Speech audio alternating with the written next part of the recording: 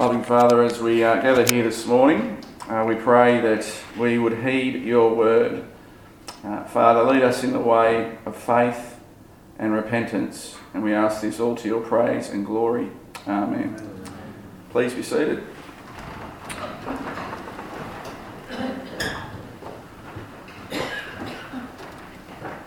Well, this is talk 3 in a sermon series on the topic of gossip. And the topic certainly has done one thing: it's got us talking in a good way, a positive way.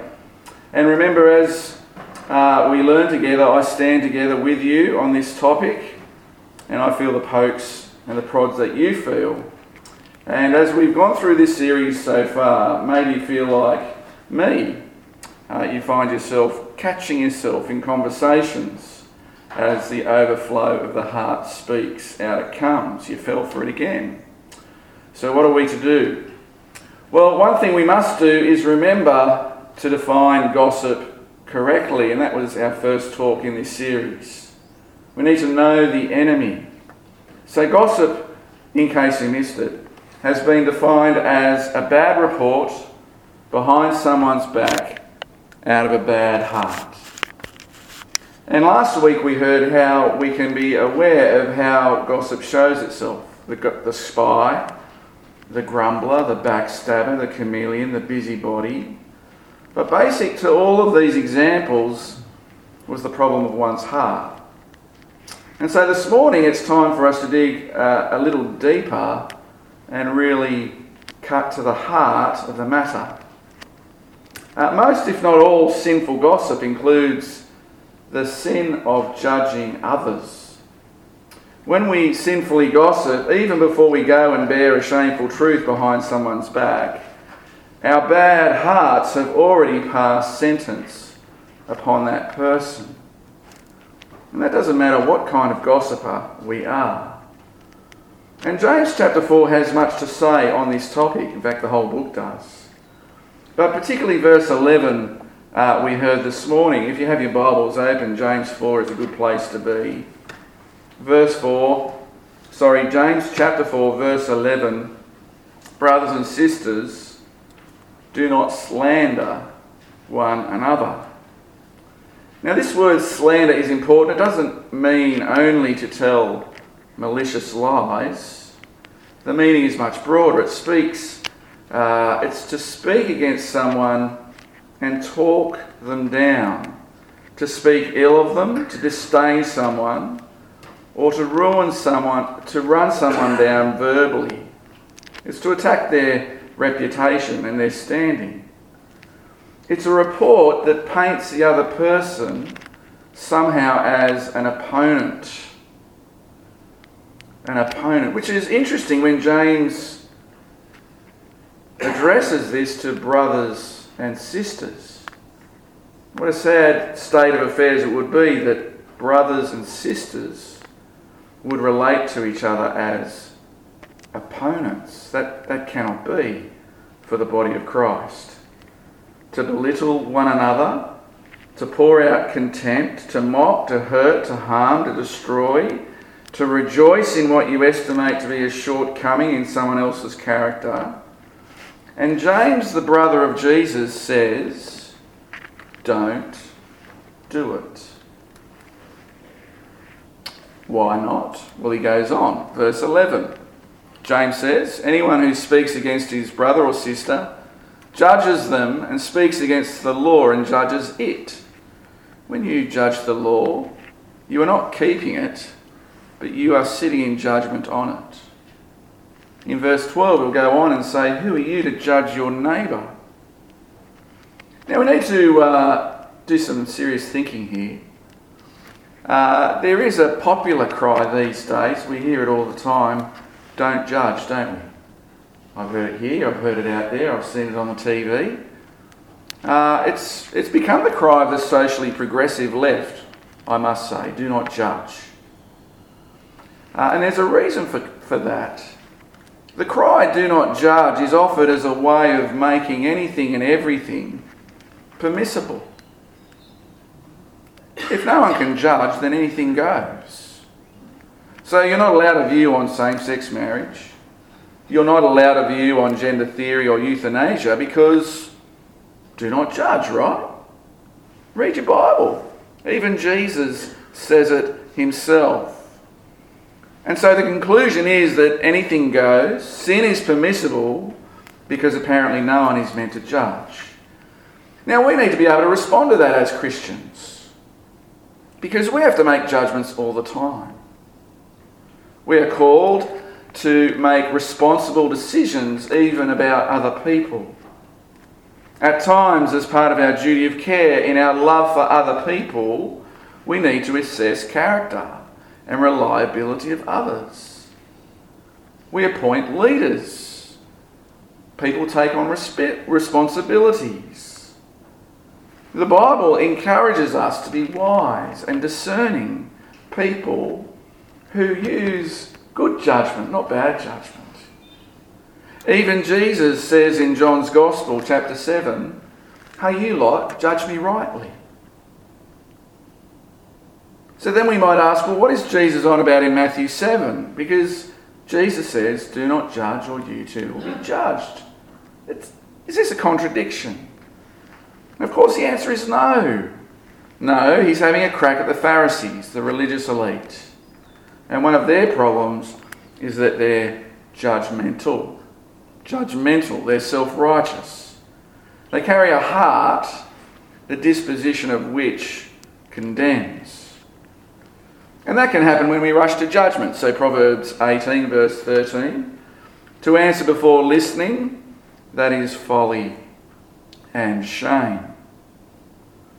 So the encouragement is not to jump to conclusions. This can happen when we only have one side of the story. And of course, with every story, there's two sides. Proverbs 18 verse 17 says, "In a lawsuit, the first to speak seems right until someone comes forward and cross-examines."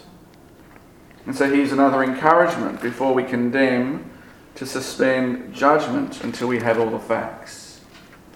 Or Proverbs 14 verse 15, "The simple believe anything, but the prudent give thought to their steps." Principle, don't believe everything you hear. And it's to make the mistake of quickly assuming motives. And so we see there in these Proverbs the encouragement to reserve judgment, to hold out grace, and maybe even assume the best first, not the worst. It doesn't mean that we need to become like ostriches and stick our heads in the sand and pretend nothing is wrong when sin is to be called sin. But it is also right for us to hold out hope for people and not instantly assume the worst. See, at the heart of this, sinful judging is assuming the worst about people too quickly. And if we've been part of a church long enough, we'll know that Christians are a little too good at this. Some of this has to do with our doctrine of sin, because we know people have bad motives and do bad things.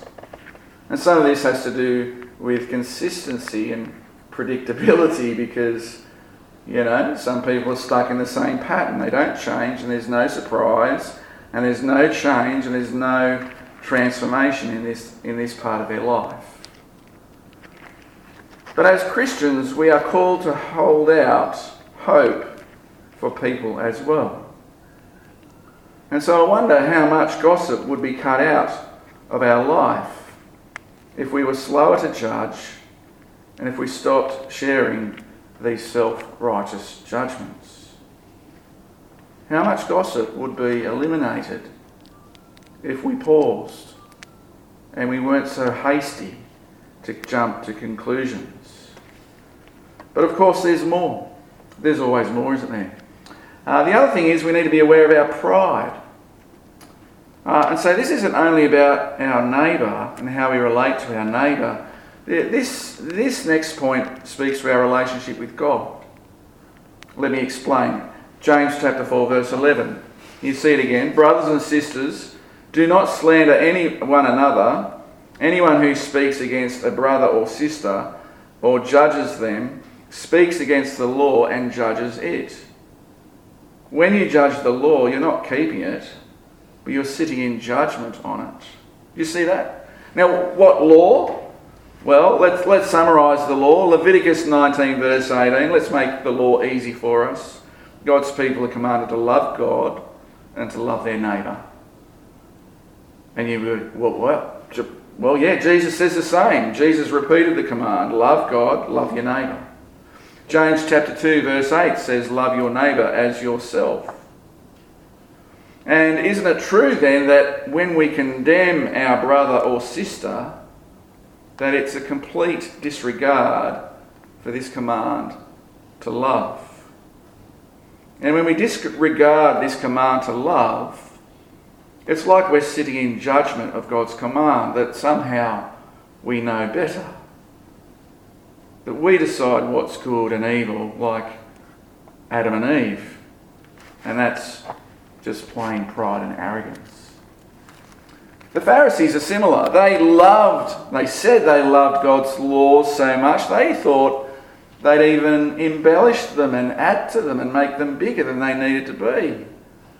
And one example of that is the Sabbath rest, a Sabbath rest that God commanded, a beautiful command where people were to remember and to love God that day, resting in Him.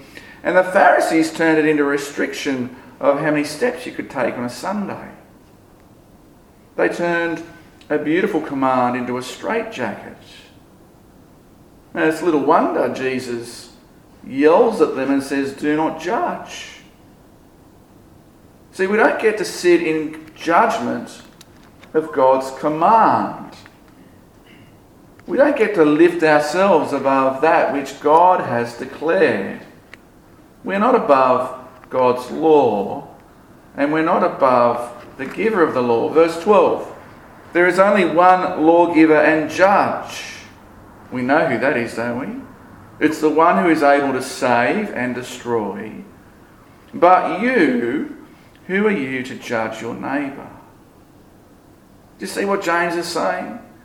You don't get to do that. You don't get to choose that. You don't get to play God. And when we judge our neighbour and when we condemn our neighbour, in our pride we're elevating ourselves above God. And so your offence isn't only about your relationship with your neighbour. Your offence is against our Lord God. He's saying you're not above the law of love. Which means, this is where the horse kicks, all right? It means that even when people do the wrong thing, we are always to try and do the right thing.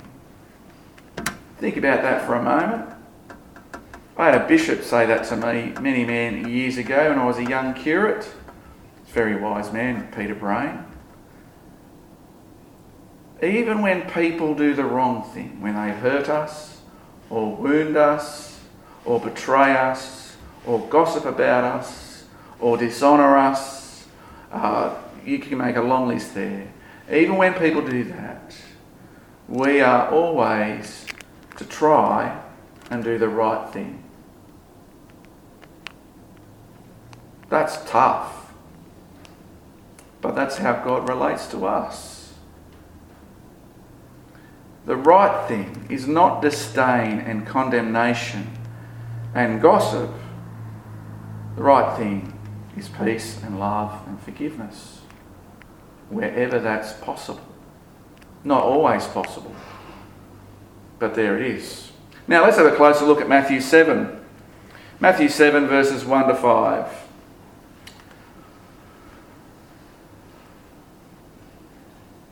It's written, do not judge or you too will be judged. For in the same way you judge others, you will be judged. And with the measure you use, it will be measured to you. Why do you look at the speck of sawdust in your brother's eye and pay no attention to the plank in your own eye?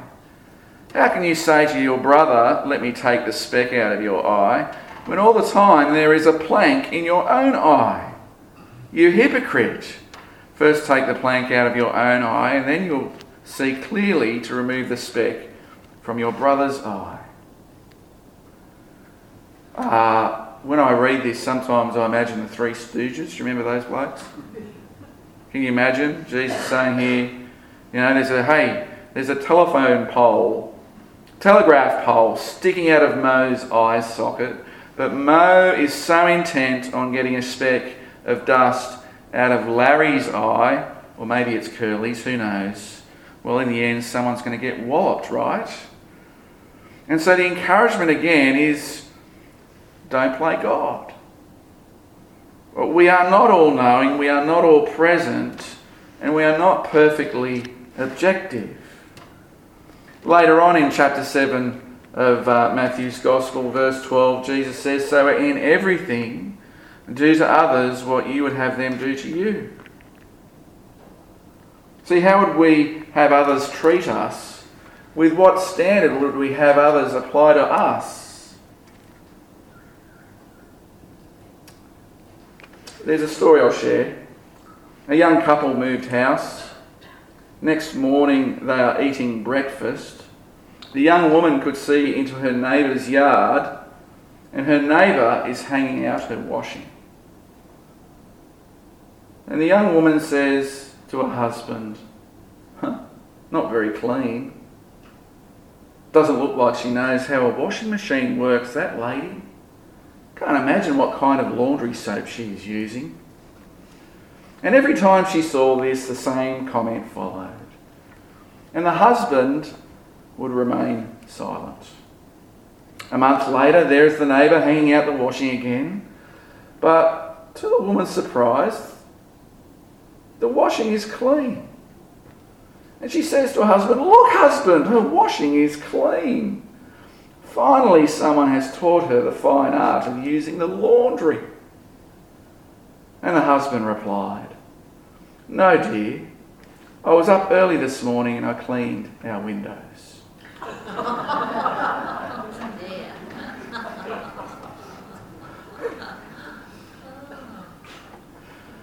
Proverbs 11 verse 12. "Whoever derides their neighbour has no sense, but the one who has understanding holds their tongue."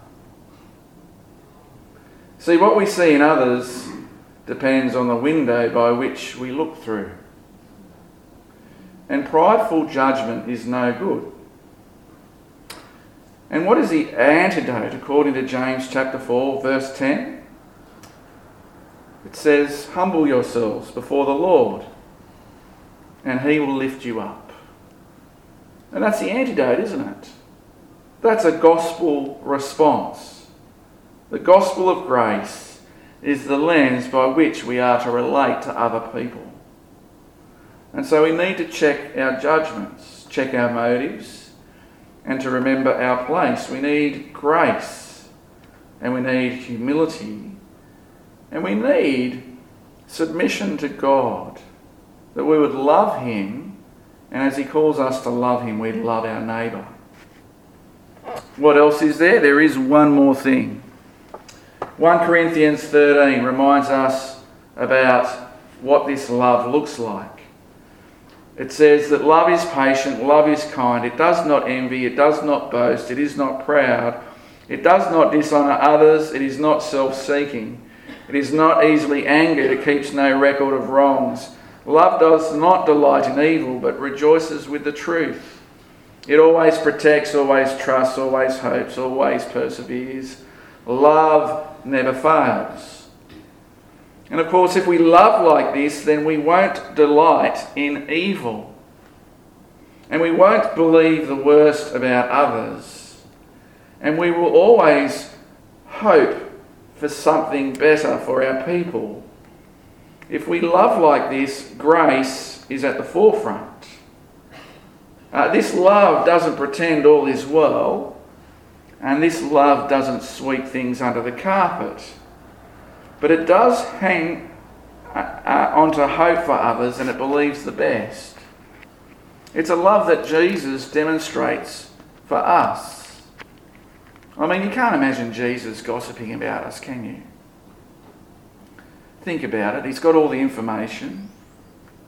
Yet, rushing to judgment is not a problem for him like it is for us.